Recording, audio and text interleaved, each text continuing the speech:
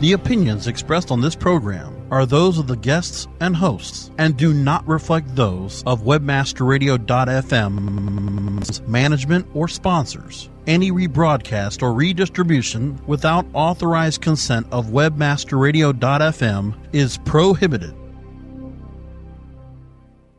Transmitting from WebmasterRadio.fm world headquarters in Fort Lauderdale, Florida. Get ready to tap into the minds of the founding fathers of SEO. Rocket to the next generation of search engine optimization 3.0 with traffic that will put your website into a head-on collision. Decades of combined SEO expertise give their take on the world of SEO and give you free expert advice with their weekly site clinic. Now, here are the princes of PageRank, the heroes of HTML, the sultans of search, the SEO rock stars. Woohoo! All right, everyone. Welcome to the SEO Rockstars. This episode is originally being recorded on April 24, 2012. And I am Chris Boggs, one of your hosts. I am a director at Rosetta, which is an agency, and I'm also the outgoing or current president of SEMPO. We just recently reelected our board, so we've got some executive committee elections to do. So right now, as of now, I'm president. Unfortunately, Darren Babin has too many awesome things to do on the islands today, I guess, to join us. But fortunately, we do have a great guest. It's a man who I've known for a long time. Used to actually serve on the board of directors of SEMPO with me, and now currently works for Microsoft and Bing. And this is Dwayne Forrester. So, Dwayne, hello, welcome. Chris, thank you very much. It's exciting to be here today. I'm a big fan of the show and long-time listener, first-time caller. Awesome. So listen, just to set the stage a little bit, for those of you that have been in the industry a while, you know that Google sort of had the forefront in terms of webmaster communication and relations for some time when they initially inserted Matt Cutts into the conference circuit. So for a long time, he was known, and I think he still is somewhat known as the face of Google.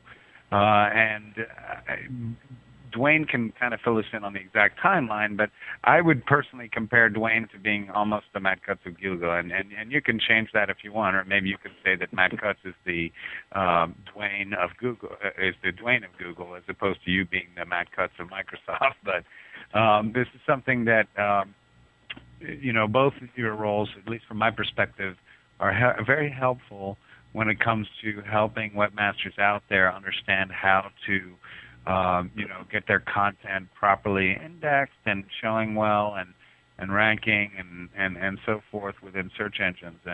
And from my understanding, Dwayne, and please feel free to explain to everyone that I was wrong if I was, that's really what a lot of your role is to help sort of lead webmaster relations and help people understand how to use some of the tools that Bing has and so forth. So now that I've guessed, why don't you tell us what you really do? Okay. So most of my job every day is to come in and surf the Internet, find interesting things, and update our algorithmic stack. I'm kidding. That's not what I do. So you're actually pretty close, Chris. The funny thing is I get this comparison a lot. And at first I was kind of like, wow, that's really flattering. And then I was kind of like, no, really, I'm my own person. I'm not him. And then I kind of realized that it breaks down exactly as you have it laid out. My role, what I actually do here, I have a title. It is Senior Product Marketing Manager. Essentially what I do here, though, is I help with the webmaster team. I work on the webmaster team here. So I run surveys to find out what tools people want, and I meet with people in focus groups, and I spend time either on the phone or in person at conferences talking directly with the users of the tools to help us understand, A, what's working, B, what needs work, and C, what's missing.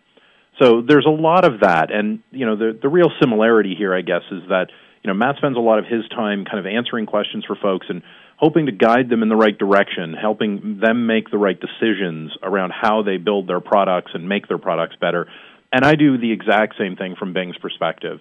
I can sit down with folks, and often this happens at the the 200 or 100 person level when we're in a conference session, but we get the question and we actually get to sit down and walk someone through what they should avoid, how they should tackle a particular problem, those kinds of things. One major difference between us, Matt runs the spam team over at Google, and I'm not directly involved with spam. I'm very much in the Webmaster camp. I do know the spam team here, and I sit very close to them. We talk on a daily basis, so I'm very tight with those guys. But I'm not exactly aligned. And I do have quite a bit of history. I've been in SEO now for almost 15 years. So prior to coming into this role with Bing, I used to run the SEO program at MSN for the U.S. and Americas. So I've got big site, small site SEO experience and that kind of thing. And even today, I still run my own websites as a hobby. And it keeps me fresh and lets me play with some stuff. So yeah, there are a lot of similarities in there, but some very big differences. Matt will hand me my ass anytime there's a facial hair growing competition. He just comes out looking like a biker dude and a real hard ass. It's a great look for him. I, on the other hand, it's not even close. I look like a 13-year-old boy. And, the flip side to that, of course, is, if it's a hair modeling competition, I think I've got him beat. Now, that just got me nervous for a second. I forgot. I gave to one of you guys. Was it you or Matt? Oh. I'm going to say me, so we both feel better. I think it was you to try to get you ahead of Matt, and I gave a decent amount, and then, of course, Matt got all his cutlets to... Actually, I think, you know what? I want to clarify that. The way this the whole Movember thing. This is what we're talking about, gang. Is back in November, Matt and I formed a team and participated in raising funds for awareness for men's cancer, and it's an event called Movember. And you would grow a mustache for the month of November, and we had all kinds of people donating to us. In fact, by the time the final tally came in, and it came in literally last month. We are over $19,000 that the team raised. So huge thank you to everyone who participated and took time and donated. It was awesome. But the reality of sometimes you have company matching funds. So I had some employees here who supported me, and the company only does matching every quarter. So when their funds finally caught up with me, I actually trumped Matt by dollars. So it was a little disheartening because he beat me the December 1st that morning. He was ahead. But in the final analysis, I've actually managed to creep up there. So thank you to the accounting department at Microsoft as well. Brasco, cue the applause, please. Awesome. Great job. Hey, listen, before we go to a break, I got another kind of I'll show you mine if you show me yours kind of thing, I guess you could say. So what about Webmaster? Good thing I know you, Chris. What about Webmaster Tools? And I know that you probably have only certain things that you can say or whatever, but I'm curious as your opinion. I know that obviously I think most people would argue that the first openly accessible Webmaster Tools was from Google. I don't think that you can argue that, but nope. Tell us about some of the differences between Bing's Webmaster Tools and Google's, or if there aren't any. I mean, are they basically, from your understanding, it's the same kind of goal from Bing's perspective in providing Webmaster Tools as it is from Google, or are there some things that are better about Bing? Yeah, there's a lot of areas that do overlap. There's no question about that. I mean, at some level, we are intent on sharing the same types of ideas, and some of the features inside both sets of tools are geared at gathering information. It's called discovery, finding out about your content. So URL submissions and RSS submissions and things like that. We do have differences in how we show data. We very much are in the camp of we just show everything. We show the raw numbers. There's no rounding off. We don't really care. It doesn't make any performance difference to us. So we just show the numbers as they are, and there you go. I'm a big proponent of, personally and professionally, I'm a big proponent of websites using both sets of tools. There are enough differences between them that you do get a different view of how things are being treated in each engine. So it is definitely worth your while to come in. We do offer some more controls over things that are deeper and in-depth than necessarily, or easier to control than our competition offers as well. So there are some things in there that are definitely worth paying attention to. I remember, back in the day when I was running SEO programs, the common feeling was, well, we'll just set up Google's tools and that's all we need. I'm here to tell you guys, and you can believe me or don't. It's up to you guys. I realize this may sound self-serving, but you can no longer afford to only have one set of Webmaster Tools. It's just not something you can do if you're being responsible as an SEO anymore. Market share in the search area is growing for Bing constantly. Index size is constantly growing. We already know, everyone who's been doing this stuff for any length of time knows that the conversion value of a person coming from Bing is higher. So there are a lot of compelling reasons here to seriously be considering these things. We recently launched the keyword research tool in here. That's kind of cool stuff because it's the first organic keyword research tool. We don't pull data from the paid side, which the typical tools do. We pull it direct from search itself, from the organic side. That's very cool. And before we take a break, real quick, so just does it take a long time for a webmaster to set up Bing Webmaster Tools? Is there a similar kind of aspect as with, and obviously I know the answer to this, but for some of our listeners, what is it? Is it just a matter of adding a file to your site? Yeah, it's this is one area where both sets of Webmaster Tools are very closely aligned. If you're going to do the work, we try to make it as simple and streamlined as possible.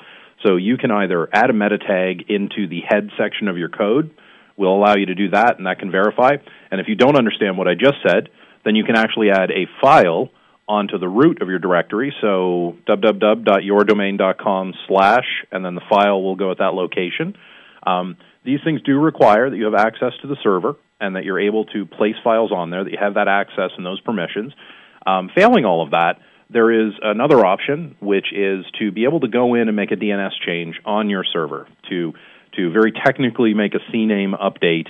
We will give you what we want to see in there. You will put it in place, and that proves to us that you are the owner, the controller of that domain, and then we can start sharing the data with you. If these are things, if somebody's listening and all of that was just complete Latin and you have no idea what we're talking about, you can always reach out to us. We can get you pointed in the right direction. Some places will allow you the access, some places won't. Some businesses have this, some businesses don't.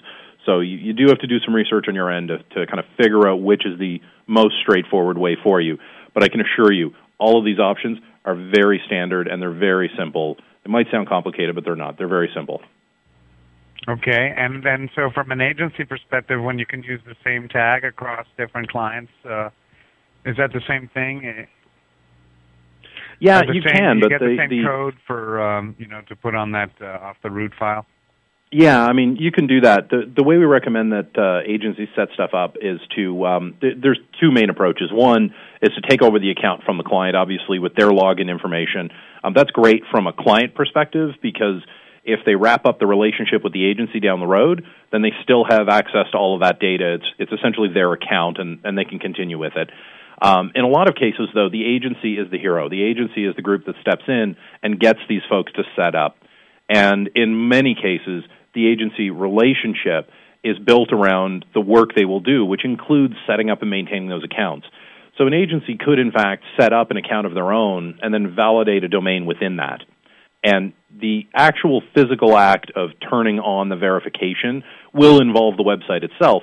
But then after that, the agency is free to just manage it all through their account. The great thing is you can set up permissions on a user access level as well. So somebody from company A can come in and see all of their data just by logging in, and they can read only, or you can give them control to, twiddle the knobs and pull the levers, and they cannot see anything else outside of their own. So users from Site A see only Site A, users from Site B see only Site B, and the agency as the administrator sees all of it. So it's kind of a handy way to kind of maintain things. Awesome. Hey, we're going to have to take a break here real quick, and when we come back, we're going to take it up a little bit of a level from the actual technology, and then we're going to pick Dwayne's brain. He's been doing this for 15 years, so let's get some high-level thoughts from Dwayne. But for now, let's go to break, and we'll be right back with Webmaster Radio's SEO Rockstars.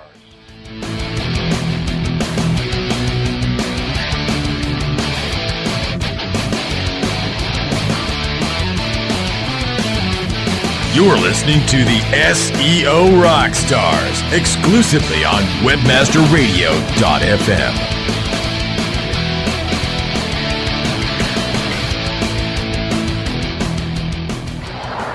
How far do your ads reach? You don't have to fly around the world for the right consumers and clients to find your business. What you need is profit through performance.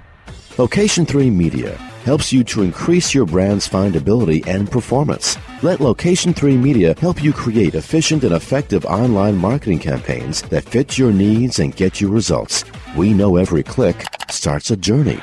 Where will your brand be on the path? Visit location3media.com. Do you look at the task of ranking your site at the top of the search engines like you would climbing the top of Mount Everest? It doesn't have to be. TopSEOs.com knows how hard that climb can be, and they can make top ranking a reality. Top SEOs sends you to only the right search vendors and agencies that they know will work for you. Since 2002, TopSEOs.com has reviewed and researched the best search engine marketing agencies and solutions providers. Don't risk the cost of falling off the proverbial peak of search rankings. Let Top SEOs give you peace of mind. TopSEOs.com, the independent authority on search vendors. Oh yeah, my day is done. Time for happy hour. You're already done for the day? Yeah, because I use CertifiedKnowledge.org. Their PPC tools literally save me hours every day. How do you keep on top of all of Google's new features? Easy. With Certified Knowledge, their interactive learning modules keep me up to date. And if there's something I don't know, I can watch their video lessons without having to hunt around the Google help files. Great. I'm ready to expand my knowledge. Hi, I'm Brad Geddes. I'm the only leader officially supported by Google to teach the advanced track of the AdWords Seminars for Success. I personally recommend CertifiedKnowledge.org as your one-stop shop for all your PPC needs. Learn, optimize, connect. Be smart. Go to CertifiedKnowledge.org now. Radio's virtual Autobahn. WebmasterRadio.fm, moving at the speed of light. WebmasterRadio.fm, we're everywhere.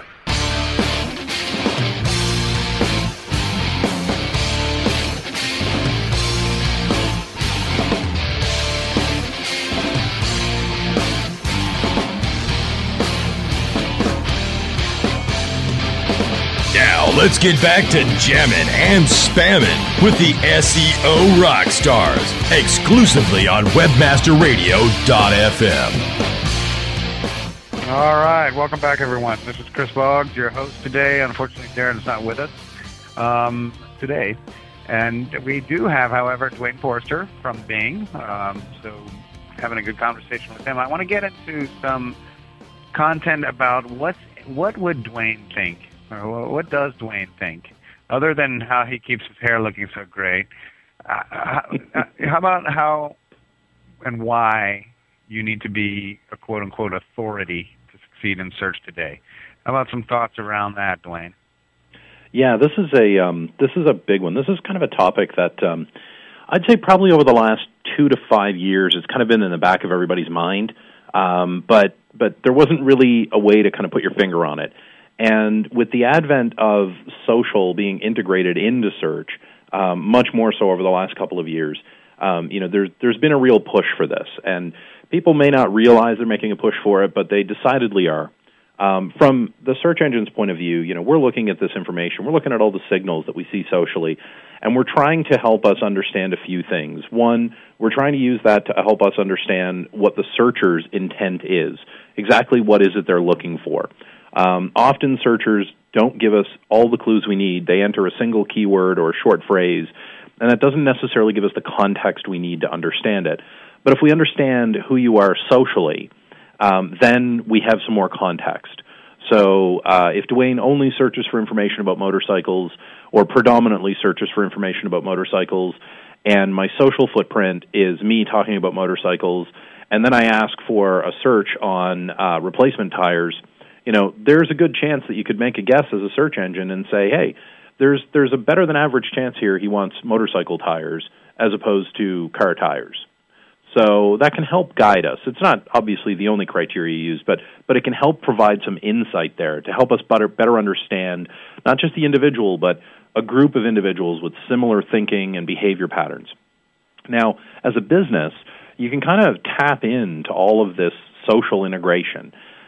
Obviously, you want to be seen as an authority. Everybody thinks this way. Everyone thinks, great, I've got a good voice. I make compelling statements. I bring good content to the Internet. And I just need people to recognize that. And, you can actually get them to recognize that by participating in the communities that matter most to your business. Getting involved in those communities. It's those communities that are going to amplify the message that you are an authority. Those communities are regular discussion forums. They are groups that you participate with on Facebook. They are people, your footprint on Twitter. It's all of these different areas. And it's not just those major ones that I mentioned there. It can be anything.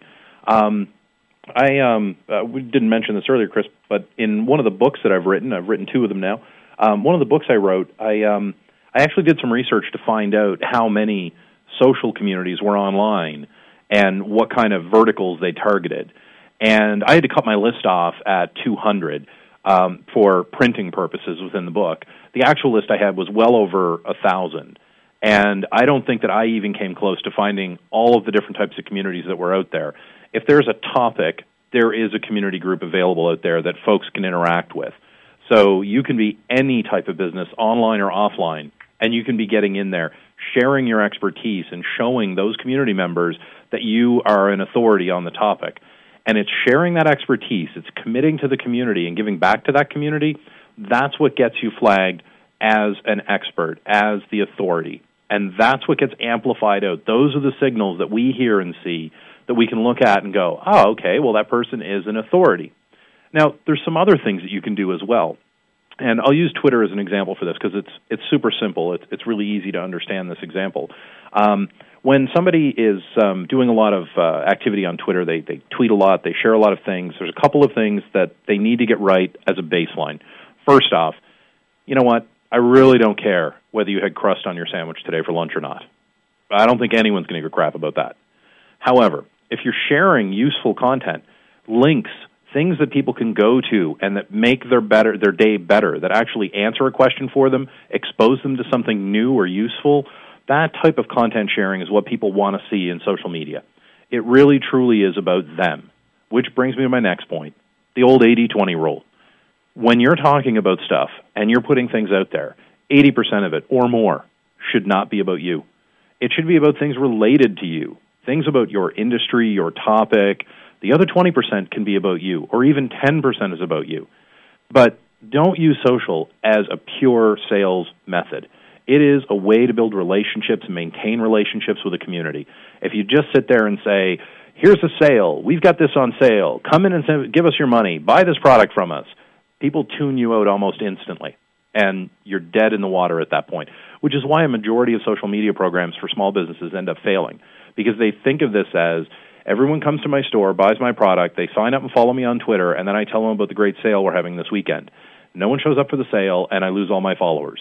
Why is that? It's because you didn't bring them anything that was immediately worth their while. You didn't prove to them that you were bringing value. I know you can argue that a sale is value. I get that. But from the searcher's point of view, from that individual's point of view, if they're not interested in that product at this time, then your sale has no impact on them. But things related to that topic, because you know they're interested in it, can continue to provide value to them. And if you're the source of that value, you become the authority. So it's really, really important. I'll throw one final thing on there, too. The use of an auto-follower. I highly recommend that folks stay away from these things. The reason is this.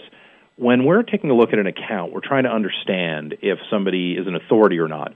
If they're following 2,000 people and 2,000 people follow them, the net effect is a wash. It's basically a zero at that point. If, on the other hand, there are 2,000 people following them and they only follow 100 people, that's an indication that their voice may be in demand.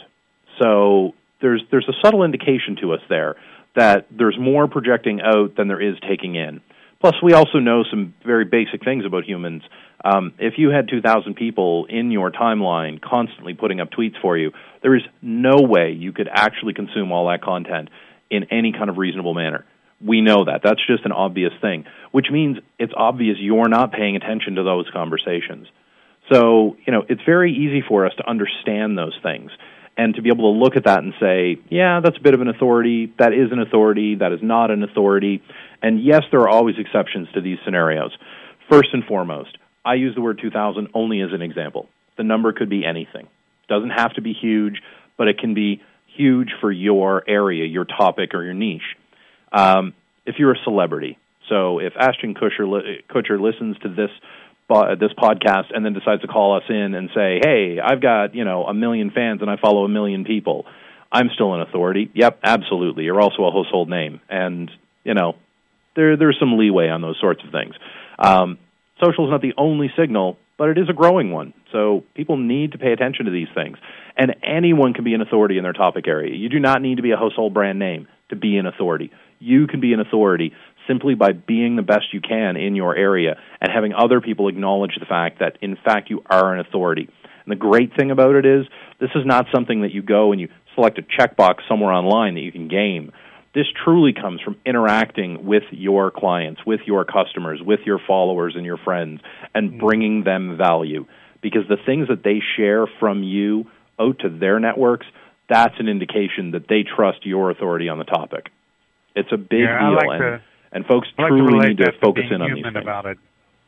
If you're just out there, like you said, just promoting and so forth, or using your business persona to simply sell, it's not. I really like your 80-20 rule. One quick question then: do you agree that it's very important to have a single ID / persona / avatar or whatever across communities in order for Bing and potentially other engines to make that connection? Or do you guys have the ability, and maybe you can't tell me, to be able to tell who a person is if they're cute guy 23 on MySpace and Dwayne Forrester on Facebook? Yeah, I'm slightly creeped out by the two examples you gave there, tying me into the cute guy. But that's okay, Chris. We've known each other a long time. It was a MySpace joke, not a Dwayne joke. Come on now. Okay, so first and foremost, the data that we deal with, the information we're looking at, is all publicly available information. So it's not like we would have the ability to look into the back end of Anywhere and see that, in fact, that is Dwayne Forrester in location 1, 2, and 3. So that type of access simply does not exist and should not exist. There's a level of privacy that should be maintained there. However, we can understand certain things. So, for example, I'll go right back to the beginning of what you stated. Should people or businesses have a single persona across multiple locations? Hand in the air, absolutely. Make it as easy for us as possible to understand that is all you. For example, if you are a business and you have a website, you know what? Tell us that this is the official website of this business. Most businesses won't need to use the word official, but if you're a baseball team or you're some kind of entity that is acknowledged beyond just what they are, or that other people may want to associate themselves with in some way, call yourself out as the